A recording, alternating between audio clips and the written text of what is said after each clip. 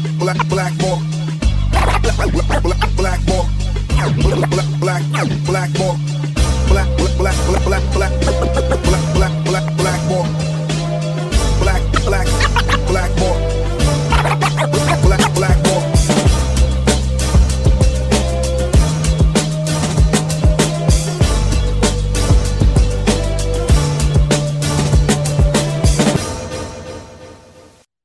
I felt very powerless because there was a lot of adults that were involved in this that at no point stopped and said, hey, we've gone too far. So it was a very powerless feeling.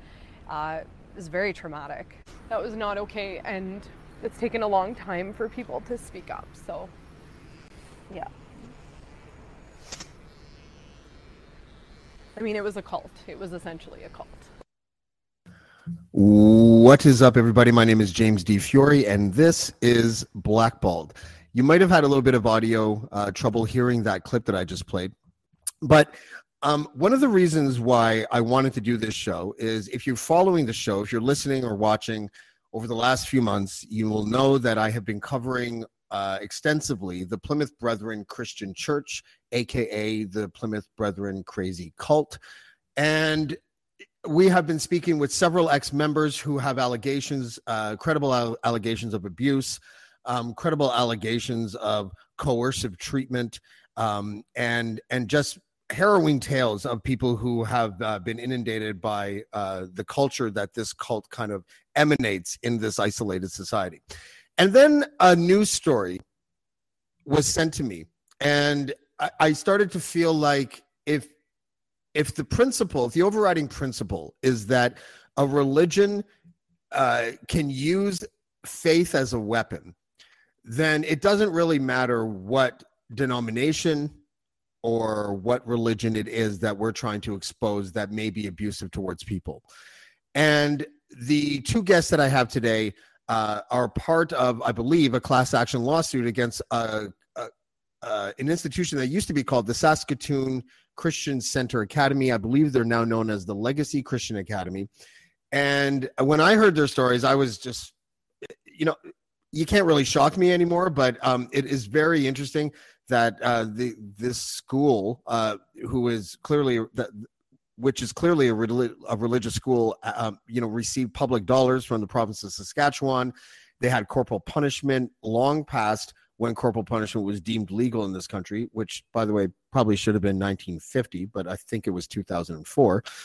But here today to talk about their stories are Caitlin Erickson and Christina Hutchinson. Caitlin, Christina, how are you? Good, thank you. Good. Good. First of all, are you guys part of that class action lawsuit? Yes. So there's two named plaintiffs, myself and Coy Nolan, and then everyone else who has joined the lawsuit is under us as et al. In the lawsuit. Yes, I am, and Christina has also joined the lawsuit. Okay. Yep. And that person you mentioned is that the gentleman who was basically, they tried to pray the gay away and they made fun of him and mocked him and all that kind of stuff. And there was one thing that I took from the CBC clip that I tried playing earlier. Did the school that you go to, they speak in tongues in that one? Yes. Yes. Okay. Can you guys give us an example of what it's like to watch someone speak in tongues? I'm just kidding. Yeah. I would need a significant amount of tequila at this point to do that for you. I believe your significant other is off camera. Perhaps he can pour you a glass, because that, I think, you already did. Okay. You made me a margarita. Okay, good. I will not be doing that. Okay, no problem. Okay, I'm glad we were able to get a little bit of levity in a situation like this, but let's talk about it a little bit. Caitlin, I'll start with you because you're the person that I first contacted, and when I heard about your story, I had to do a triple take. I started looking at other articles just to reference what it is that I was watching. Part of the thing that stuck out the most to me was almost like this ritualistic paddling. Mm-hmm. Can you explain what can you start wherever you want, but when you get there, I really want to dig in on that because I find that to be almost slapstick in how absurd it seems that someone would do that in the 21st century. So they had a manual that it was called the child training manual, and anyone who wanted to be a member of the church and you had children, you had to take this training essentially. And yeah, in the manual, it says this is it should be a ritual. It's, gave exact directions of how to do it. And it also said in the manual, this is exactly how we punish our students in the school as well. It was very ritualistic. It was, initially when the parents were kind of told about it, they were told it was like a last resort. And it definitely was not used as a last resort. It was, when they were disciplining kids in the school, it was used quite a bit. Just to backtrack on one thing you said, just about using corporal punishment after it became illegal. Even when it was legal in Canada, each province had its own guidelines on what had to be done if you were going to use corporal punishment. And those guidelines usually were found under, social services, their child abuse protocol. So even though corporal punishment was legal till 2004, there were very strict guidelines, and the school did not follow those guidelines. So even things that happened prior to 2004 were still very much criminal. Right. Christina, that would be where your story sort of takes place, right? That was one of your main allegations, is it not? The paddling? Yeah, the volleyball team. I guess because I was paddled many, many times, but that one I think stood out to me the most as being so absurd because I was in grade 12. I was almost an adult at the time. So that was one of the kind of the main stories that I told when we first started talking about this. I want to word this carefully because I don't mean it in any way other than a serious way. But when I think of especially a grown man taking a grade 12 and paddling them, I'm not really thinking corporal punishment alone. I'm thinking that there's something else going on with that person, because how can they not at least think of the context of it being predatorial and sexual? And I was just wondering if that was a commonality between the people that were victimized by this institution like that. And I guess I'll keep it with you, Christina. It's a good question, and it's something that other people have raised as, it's kind of, I guess, something that you think about when you hear about that whole situation. It's like, how could it not be part of the conversation? It's difficult because for us as girls in that situation, there was no overt sexual abuse, but like you were saying, it seems like it could be perceived that way from onlookers. Yeah. And you're definitely not the only objective person to bring that up. So I think it's definitely an interesting perspective. Did it happen in a closed room, just the paddler and the victim, or was it in front of people? It was in a closed room, but they had a witness there. So for my particular situation, they had the principal of the school, and he was male. So they had a male witness with me. And then the man who paddled me obviously was a man. So 2 men. Wow. But they had the other girls lined up basically outside the door so we could hear everything. So yeah. We were all lined up. So it was like a psychological thing where you're listening to your teammates getting beat and you're standing in line waiting for your turn, and everyone's either crying or wanting to puke. The whole thing was sadistic. And I mean, I'll say it, I, as an adult looking back at the situation, I 100% believe that man, it was sexual for him, because there's no other explanation than being completely sadistic for someone to do that. Was it always the same individual man that did this? In my high school years, it was the same individual. Really? But and Christina?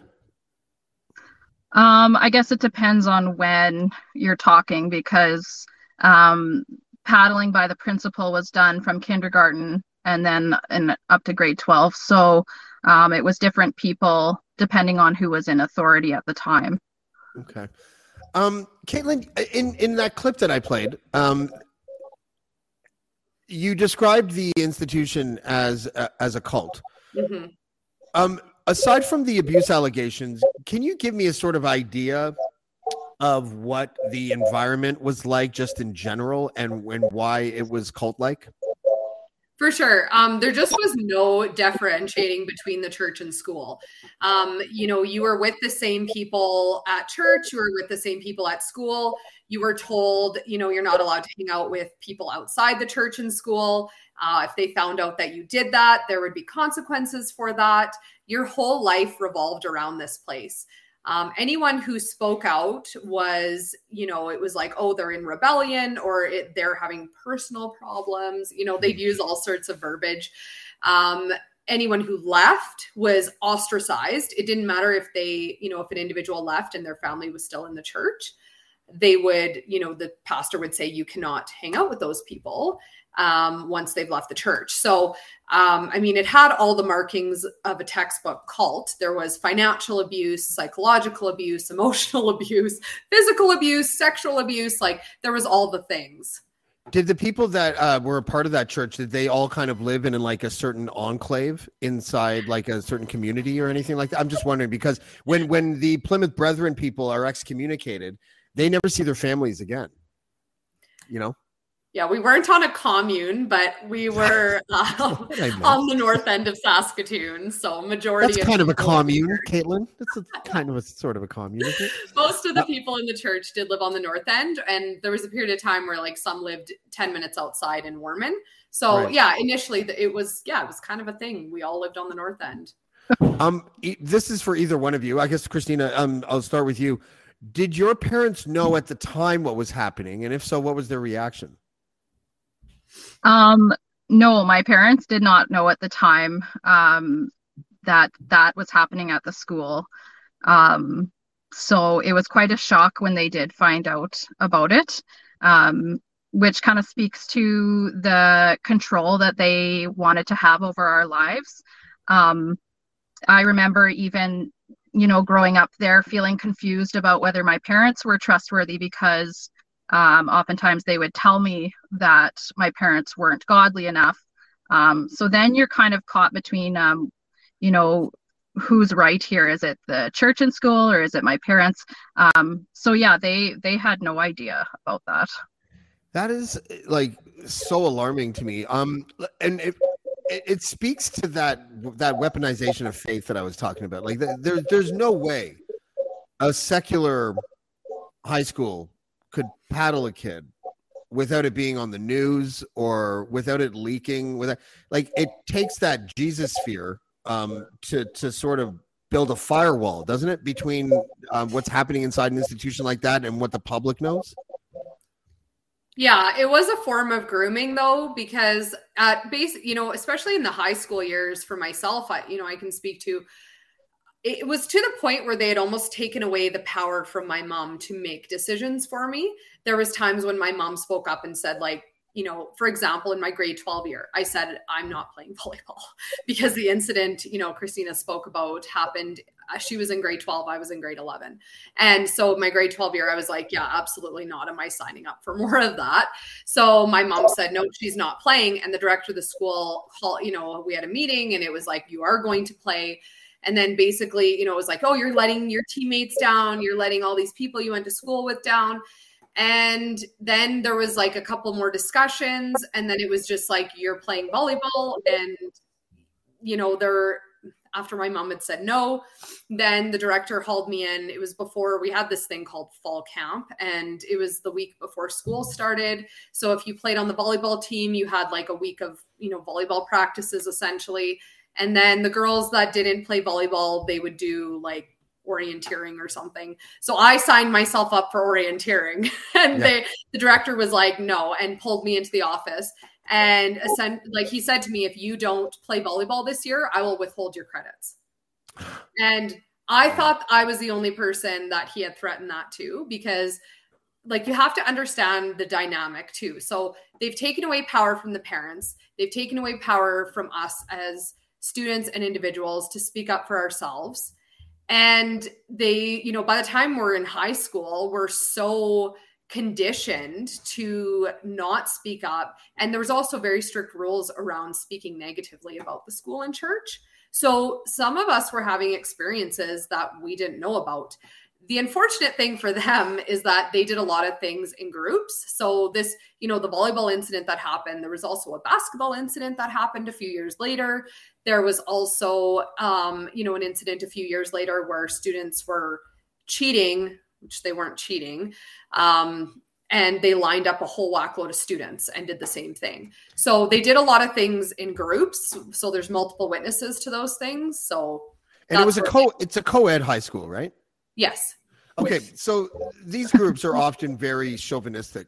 I'm wondering if that kind of punishment was leveled against girls more than boys,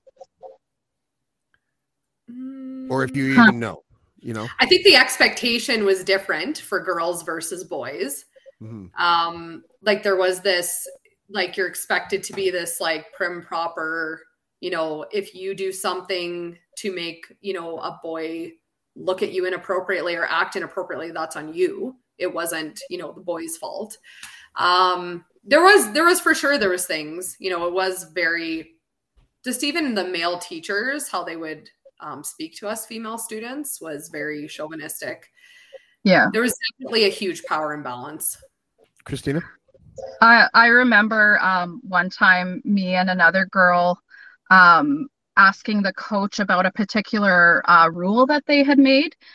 So when the basketball team, which is just male, like there was no female basketball team, when they would have game days, they got to choose whatever they wanted to wear for that day within like the dress code. But they didn't have to wear the school uniforms. Whereas the girls weren't allowed to do that. They had to wear the uniforms every single day, no matter what, even if they had a game day. And I remember asking him and saying, like, this is a very clear, it's obviously not an equal standard here. And why is that?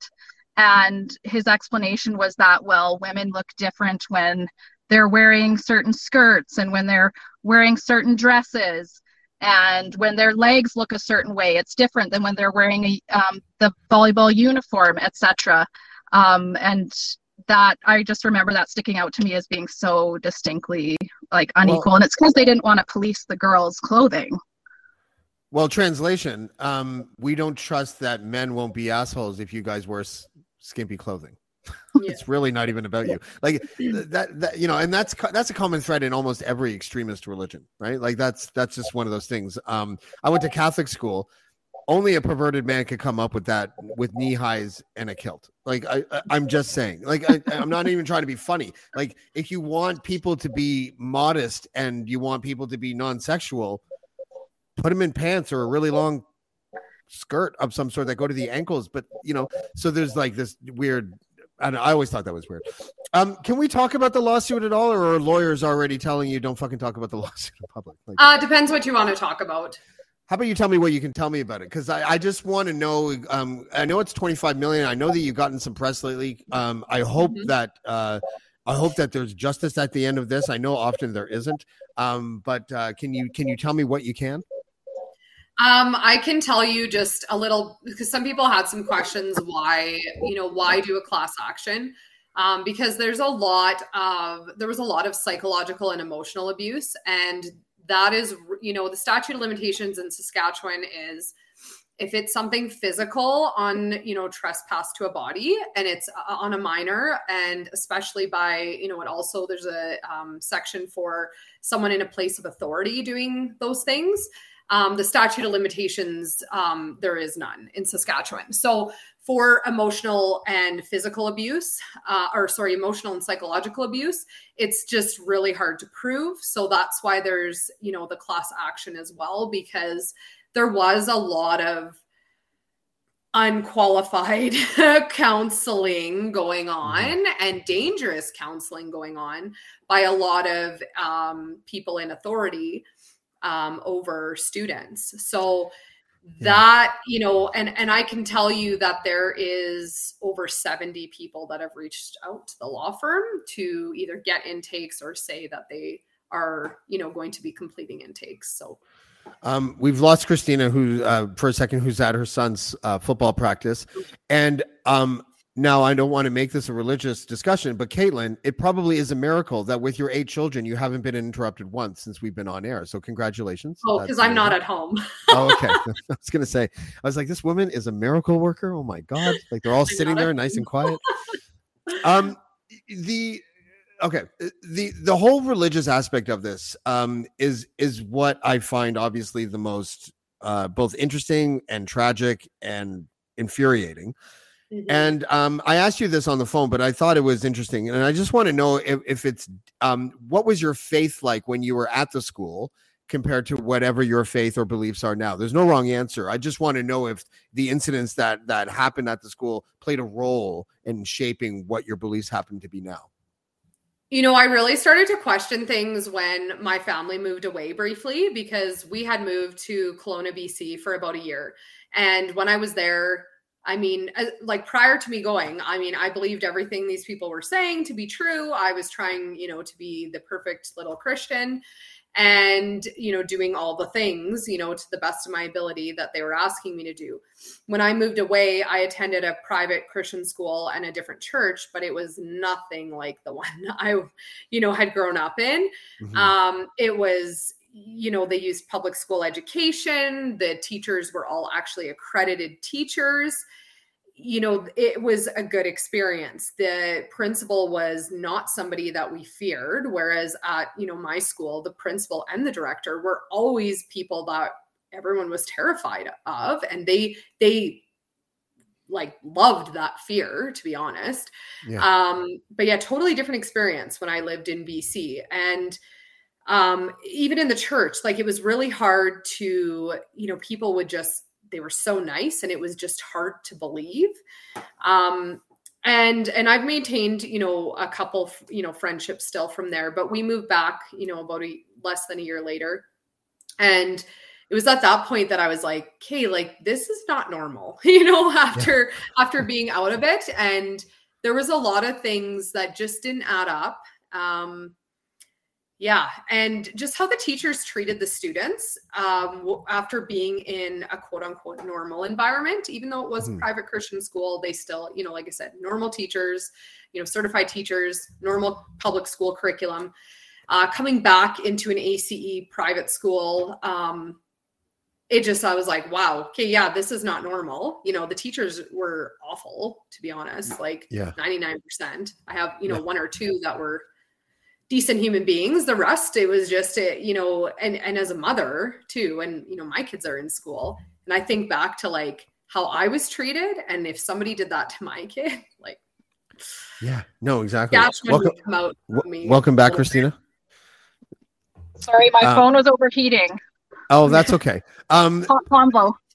I wanted to know also then about the public funding, because I am always, listen, I know that we are in Canada, and one of the most long-standing pieces of political hypocrisy that I can think of is being a secular country and funding Catholic schools. And that was always something for me that was like, you know, when elections would happen right after 9/11, and you know, a Muslim group would, you know, understandably be questioning why their schools can't be funded if Catholic schools are funded. And I was always just like, don't fund any of them, right? But what is it with the province of Saskatchewan? I'm sure that it exists. I haven't really done a lot of research on from province to province on who funds Christian schools. But I would like to know if you can explain, if either one of you has sort of a grasp on why the provincial government started like 10 years ago funding Christian schools like this one. Either one of you. Does anyone know? I think because we live in a very conservative province, I think is the biggest reason. And it appealed to the voter base at the time. We have this group called like qualified QIS schools, qualified independent schools. And, there's different types of schools that meet those requirements. And these private Christian schools, some of them surprisingly do, which makes no sense based on the curriculum. But prior to that, when my mom enrolled me in the school, she thought that she was enrolling me in an accredited school.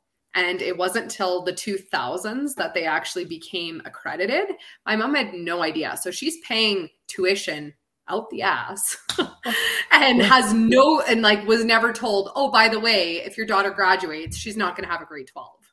Yeah. What would happen when you tried to get into college? You wouldn't.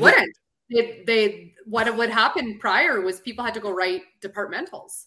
Is that like your GED basically? Christina, or whatever? Can you speak to that? Because one of your older siblings, did he get his stuff or? I don't know. Like I think Nick got his grade 12, but I've actually never had that convo with him. But I've talked to some of his peers, and a lot of them ended up doing summer school classes and going to CCA. So they would take their summer school classes at SciAst and then still do their like PACES because they knew that they wouldn't be graduating otherwise, or be able to have any university prep. So, yeah. Did they get accreditation? I'm just trying to see if there's dots that. Yeah, they did. In the early 2000s, they did. Like I graduated in 2005. And by that time, they did have accreditation. But I did attend summer school because the curriculum is self-taught, not teacher-taught. So you're not having a teacher stand up at the front teaching you these concepts. You're reading them in a book and you're teaching yourself. So for someone like myself who has ADHD, I could not teach myself math concepts. And then I have ADHD too, so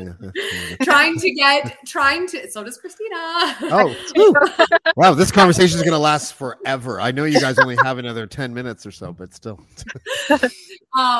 So trying to teach yourself, like it's just anyone who's neurodivergent, like you can't teach yourself certain subjects and stuff.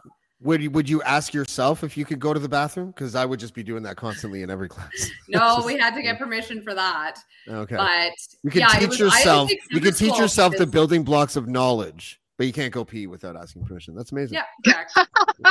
Oh, the irony. Yeah. Okay. So what has the reaction been like since this story broke? Because it was national news. And I saw it here in Ontario. If you search either one of your names, there's a whole bunch of stuff that comes up. Hi, I'm Steve Yurko. And I'm Tara Sands. Now available from Maji Media is our new podcast, 4Kids Flashback. 4Kids is the company who brought you the English dub of Pokemon in the late 90s and so many other shows like Yu-Gi-Oh!, Shaman King, Teenage Mutant Ninja Turtles, Kirby, the infamous One Piece dub, and so many more. We'll be talking to the people who worked at 4Kids. Actors, directors, writers, editors, producers, engineers, you get the point. And hopefully get the answers to questions both you and I have about the company. I actually worked there as a voice actor on some of the shows. And I was a kid watching the shows and remember way more than Tara does. And thank God for that. Steve is actually a professional storyboard artist, which gives some really unique insights into anime and animation. Subscribe today wherever you get your podcasts. That's the number 4 Kids Flashback. How has life changed at all, or is it starting to die down? Is it starting to pick up? Give me a sense of what's happened since all this broke. Christina, go ahead. I think for me, on a personal level, I feel so happy to finally just have that info out there.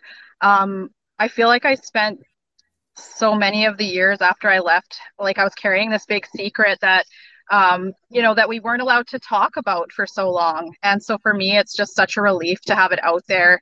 I've had lots of students reach out to me from Christian Center from many different years, talking about their own stories, asking how they can get involved.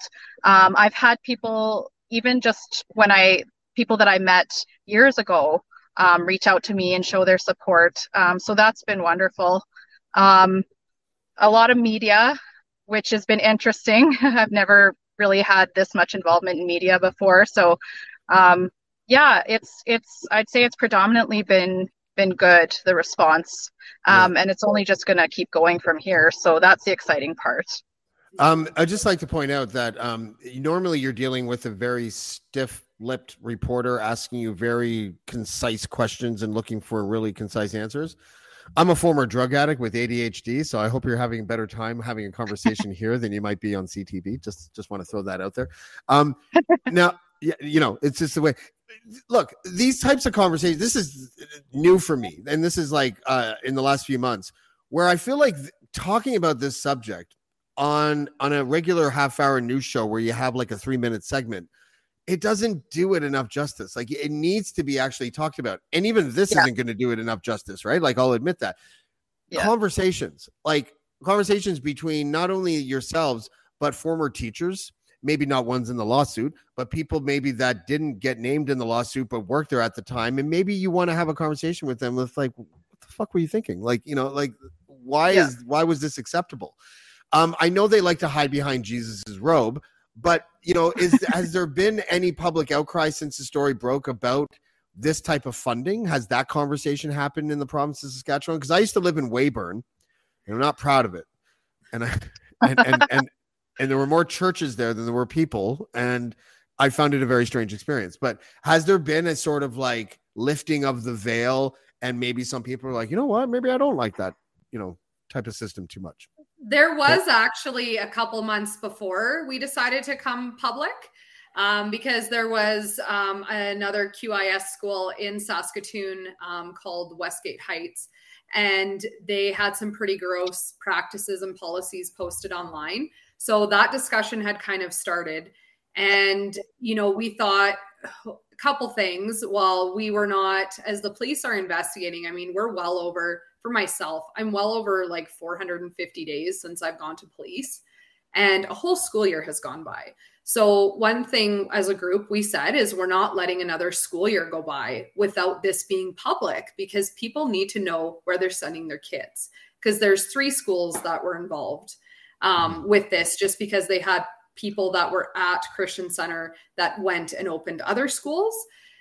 So, I have to say the media actually has been really great. The media has been fantastic. They've been very sensitive. They've asked really great questions. They've put out some really good articles. And, it does, obviously there is a bigger discussion that needs to be had about funding these schools in Saskatchewan. But right now, I mean, we need to deal with the immediate, which is looking at these schools that do have students currently. And are they in a safe environment? Are they in an environment where they're going to thrive? And, so they have administrators right now. And we'll see, 1 shut down and 2 have administrators. So I take shots at the media just as a hobby, but I'm actually really pleased that you have had a good experience with them. Like, it doesn't actually surprise me, because this is the type of subject where if you're a reporter worth your salt, you are going to be sensitive. You are going to be, the right kind of media person. Caitlin, it wasn't just paddling though with you, was it? No, I mean, there was some sexual abuse that had went on when I was younger. And I think really because of the lack of education there around sex and around our bodies. I mean, there was no education. It was, the purpose of having sex, you get married, then you have sex. And the purpose of sex is to please your husband and to procreate. So that's essentially what was taught. But yeah, there was a prolific pedophile in the church. And, it was brought to the pastor's attention several different times, and they did nothing. They just continued to cover it up. They sent the guy away for a bit, and he came back and offended some more, and then they sent him away again. And, when I was in high school, it really came to a head because the guy had shown up again after being gone. And so it had triggered some people. And I spoke out about it because I was concerned about one of my friends. And yeah, it did not go very well for me doing that. And I was told if I speak on it, I'm getting kicked out of the school. So there's a lot of adults that have had the opportunity. They've had several opportunities to do the right thing. And the only real backlash we've gotten, which isn't very much, there's no one that's really come out right and said, what they're saying isn't true. Even to the reporters, the reporters say, we always get emails from articles, and people aren't saying it isn't true. They're just saying, like, why bring it up now? People from the church or people that are involved. So nobody's really denying it. And I don't know if you saw the one article, the pastor's stepson, who was the youth pastor, and he also worked in the school at one point, both him and his wife. He went on CBC and he said 100% of what they're saying is true. We did that. That happened. Wow.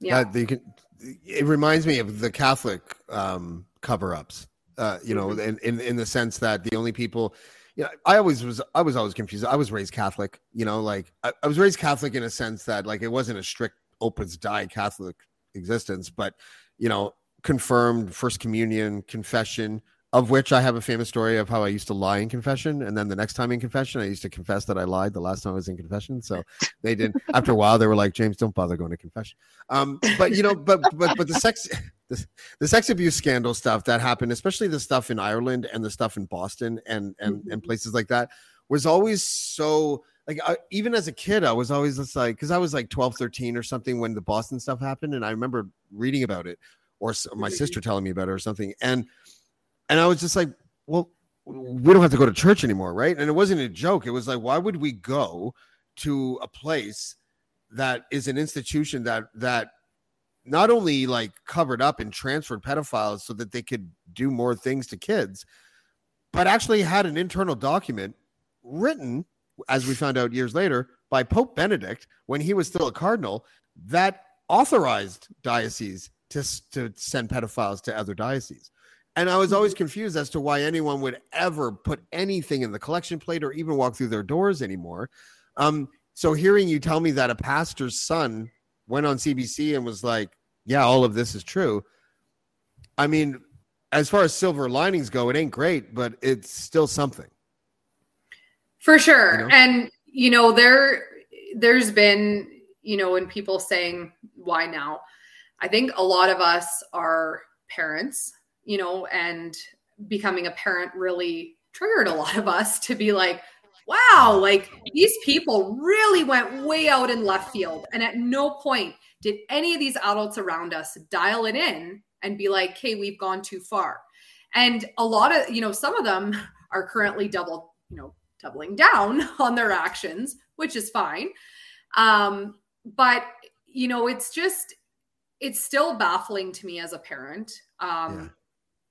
Just seeing, it's like as an adult, it's like you had so many opportunities to do the right thing. And even after high school, there was 2 individuals that had reached out to me that were people that were definitely participants and enabled things to happen to me at the school. And they had reached out to me for various reasons. One was to sell an MLM product. And, I kind of entertained it because I was like, I want to see if she apologizes to me. I want to see if she actually is sorry for all the harm she caused. Wow. Yeah. And no, she instead told me I was fat and tried to sell me weight loss supplements. So, I mean, some of these people are just so far gone that I had the same experience. Christina had the same experience with the same person. Are you serious, Christina? Wow. Oh yeah, she like messaged me, like, this lady who hadn't been in touch since I'd left. Can I ask what her? Because I'm surprised that she was a woman first. So sorry to cut you off, but, like, what was she? Was she a student? Was she a teacher? What was she? She was our coach. Yeah. Okay. At one point, she was one of the coaches we had. We had a few different ones. Yeah. So yeah, go ahead. Go ahead, please. No, I was just going to say, yeah, it was quite the, slap in the face. You get this message and it's about being, her thinking that I'm fat and that I need her MLM products. Yeah. Wow. Like, totally still out of touch with reality. And, her family also, like, her family's posted some stuff on social media, being like, I'll pray for the people that are coming forward because they're clearly lost. The people that are speaking out positively about the abuse are the people that really need to take a step back and think, did I benefit from people being abused? Because some of these families and individuals and students, they did. They benefited from certain students being targeted and certain students being abused. And so those are the ones you're going to see online right now saying stuff about us as a student group. How did they benefit from the abuse? I'm just trying to understand that. Because certain children or like teenagers were put on a pedestal and it was like, this is what, perfect godly character looks like. Or they would throw kids under the bus and get them in trouble so that they were, got special treatment or whatever it may be was, favored. Those are the parents, some of them that had employment and were given, special treatment in the church and school, things like that. So, there's not a whole lot of them that are doing that right now, but the ones that are the ones that benefited from this whole system. Mm-hmm. I know you guys have to go soon. I just want a few more minutes if you have it. I want to also, first of all, Caitlin, you mentioned before that you paid a price for speaking out in high school, but I just want to give you props for speaking out.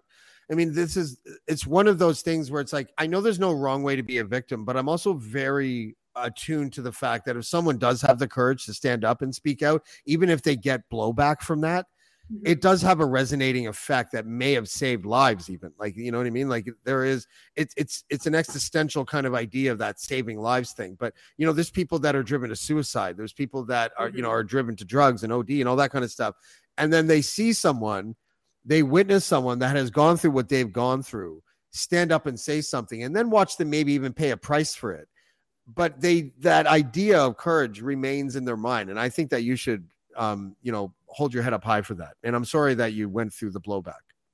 I mean, I think at this point, there's really nothing that these people can do to me that they already haven't done. And that's where I'm kind of at. And it's like, you tried to psychologically break me. You tried to physically break me. You didn't win. So whatever slander and whatever you want to say now, go ahead. One of my former teachers who's still employed at the school has been telling everybody how I'm not a credible person and how I am not, I shouldn't be leading the charge on this. And what I say to her is, you have been at the school for so long and you've witnessed so much and you've kept your mouth shut. And because of that, children have been abused because of that. Yeah, so, she's a villain. She is a villain. She is a villain. Straight up. So, you know what? Yeah. And myself, I mean, I can speak to myself. I was super suicidal. Like in my grade 12 year, I was very suicidal. I was self-harming. I was suicidal. Yeah. And I don't want that experience for anybody else. And that is the biggest part in this is, you know what? 10 years ago, I didn't have this type of strength to, I've always been somebody that's spoken out, but I didn't have this degree of strength to speak out. And now I do. So this is the time we've chosen to come forward. So, yeah. Is there anything either of you, you know what, maybe I can say this because I've been doing this with the Plymouth Brethren Christian Church ex-members about, and it's because this is a new, I don't want to call it a beat because it's really important, but it's a new topic for me to cover like this. I mean, I've been doing freelance journalism for 20 years and I really have never done stories like this. I guess you kind of could call them a Me Too story, but it's also sort of a story about religious extremism, right? And the combination of the two. But usually what I do now is I get the people from the Plymouth Brethren to give them a couple minutes if they want to say anything to anybody out there that's actually being victimized right now. Because I think those sound bites reach people, or at least has the potential to reach people. So Christina, if that's okay with you, I'd like to start with you. If there is anything that you would like, some sort of message where you take your own experience and sort of relay that to others. I think, the part of the reason why I decided to speak out and join this was because I was tired of being silenced, and feeling like the things that were done to me were this big secret when really they shouldn't be a big secret. And I think for anyone who feels like they are being abused or who knows they are being abused, and feels trapped, I think they should know that their voice matters, that they can talk about what's happening to them, that there's people around who can help. The police have been amazing throughout this whole process in terms of taking our statements. A lot of us were afraid that our stories weren't bad enough, so to speak, but the police reassured us and were great. The media has been great. There's people out there that can help. So I guess that's kind of what I would say. I think that's that's basically a perfect statement, and I think you're right. And one of the important things that stuck out with what you just said is that if people don't think it's bad enough, but the overarching of this is that it's an institutionalized cultural systemic problem. It's not necessarily like the specific thing that happened to you or happened to Caitlin or happened to somebody else, but the fact that it is an accepted religious cultural thing that's happening not just at that school but at several other schools is pretty alarming to me. Caitlin, go ahead. Yeah. Well, I just want to add on to that. That's, when you talk about a systemic problem, that's what's being echoed by students that were there more recently, is that even though they're not doing corporal punishment now, the emotional and psychological factors are still very much there. And that's, when students are reaching out to me, that's what they're expressing. I guess I would, if I was going to say anything to anybody, don't suffer in silence. You're not alone. So many of us were suffering in silence, thinking that it was like Christina said, we're hiding this big secret for what, there are people, out there that will be there to support you if you decide to come forward. We've been a support to so many people. I've spent so many hours just having coffee with people, long phone, hours and hours of phone calls, just hearing people's stories and hearing their experiences. And, even the psychological and emotional abuse is so huge and it's so damaging.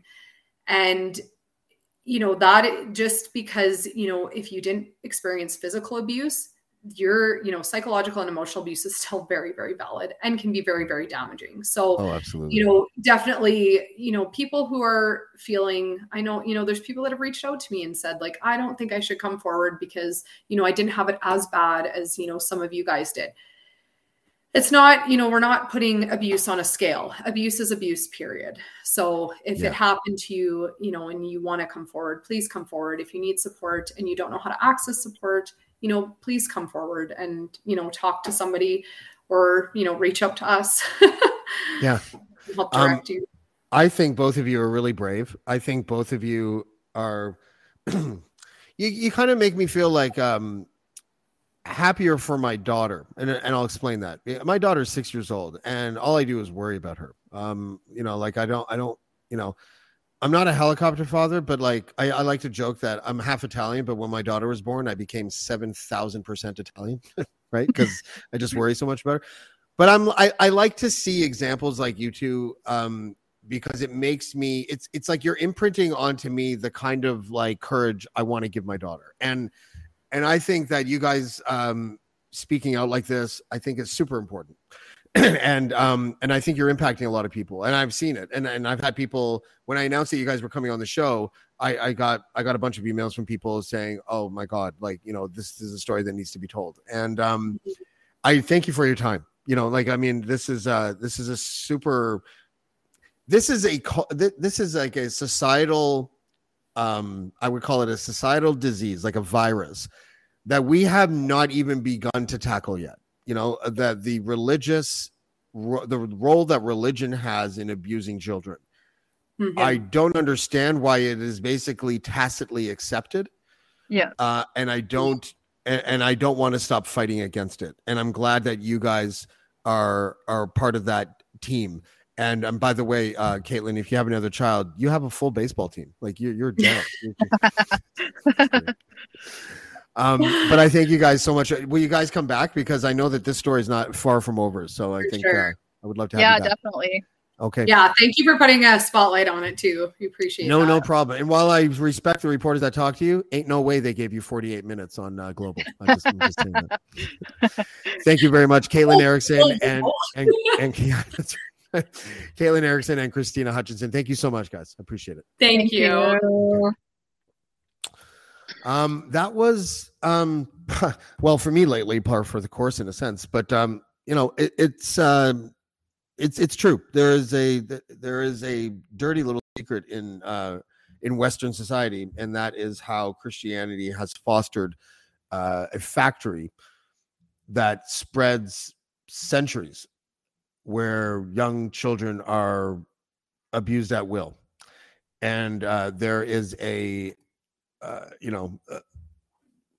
there's no explanation that I can think of that can explain why this is happening. Except maybe all adults before 1950 were all pedophiles and it just never went away. Like what is the reason that an adult can sit there and watch a 17-year-old girl be struck on her backside with a paddle and think to themselves, it's totally normal? I'll never understand that. And I just want to take a moment here. Again, thank you, Caitlin and Christina. I want to talk about something else just for a moment, because if you guys watched the Dean Blundell show today, I watched bits and pieces, and I still was able to watch 90 minutes because it was a 17-hour podcast. I want to give a shout out to not just Dean Blundell, but to Tom Marazzo as well. And the reason why is this: when I embarked on this show, one of the overriding ideas that I wanted to sort of execute was the idea of talking to your political opposites. Blackballed is called Blackballed because for a bunch of reasons, but one of them is that I was blackballed from being able to work in media. One of the other reasons is because the media often blackballs us from learning about things that are actually beneficial to society or things that are in the public interest. And another thing is that I've always hated this idea. If you ever are around someone who uses the phrase, "Oh, why would that person give that other person a platform?"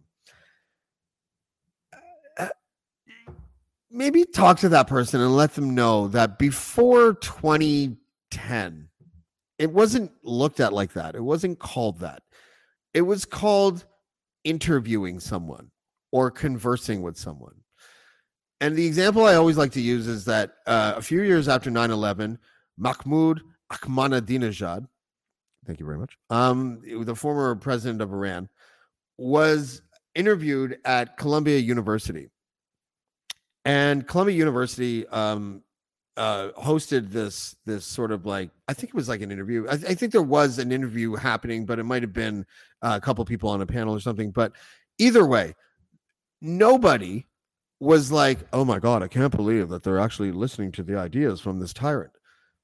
Because people understood back then that if you want to learn what the other side is thinking, you don't look at the memes they post. You don't, look at the bumper stickers or the flags they wave. You sit down in a room with them and you talk it out. And you may not come out of that room respecting each other or liking the ideas that each other had explained to you guys. But, the fostering an evolution of how we treat each other and how we live in this world is utterly dependent on talking to each other. And I thought that the show today, if I were to do a show like that, like I barely look at the chat. And it's not because I'm ignoring you guys. It's just 'cause I'm too distracted. I'm an ADHD guy. Like I just can't do it. The chat was a little bit annoying. And I think I was guilty of even making bad jokes. I think I said at one point that Tom Marazzo's porn name should be Spike Protein because he believes in crazy vaccine stuff. But I was probably wrong for doing that because well, maybe not because it's not really part of the show, but the show itself, I think, was super important. So big shout out to Dean Blundell for doing that. Big shout out to Tom Marazzo for doing that. I think we need more of that. And that's why when I have Max Bernier on, I mock the people that tell me I shouldn't have Max Bernier on. And that's why when I had Randy Hillier's daughter, what's her name? Chelsea Hillier on, and I got all that hate mail, it just made me more cemented in having her on. I think that the example that was shown on that show today, even if they didn't solve anything, is a lot more palatable to me than calling each other fucktards or idiots on Twitter. And I just want to say that I think we need more of that. So well done, Dean, and well done, Tom. And I will see you tomorrow when Kareem Assad is here, one of my favorite people all time. I'm currently knitting a cape for her. I'm not knitting her a cape, but I would like to. If I knew how to knit, I would totally knit that woman a cape. And then because she's so humble, she wouldn't wear it unless she was a guest superstar at a WWE event, and then she'd wear the fuck out of it. But Kareem Assad's tomorrow. And then on Friday, Rob Kviklian, criminal defense lawyer extraordinaire, will be on the show. We are going to continue heinous cases and do a deep dive into the Paul Bernardo case. And what we're going to do is actually, we're going to start from beginning. I don't know if you guys remember this, but when he was the Scarborough rapist, before he had killed anyone, the cops questioned him.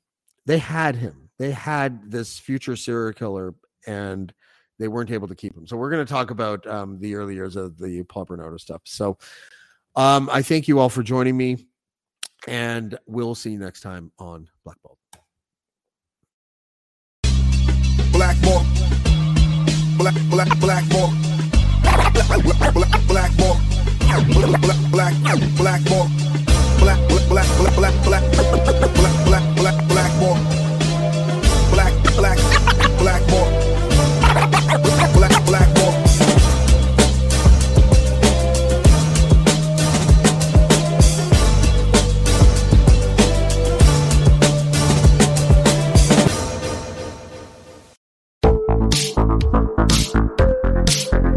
Hi, I'm Connie Thiessen, the host of Broadcast Dialogue, the podcast. We focus on Canada and the challenges facing Canadian radio and TV, as well as highlighting those moving the industry forward from podcasting and streaming to new broadcast tech.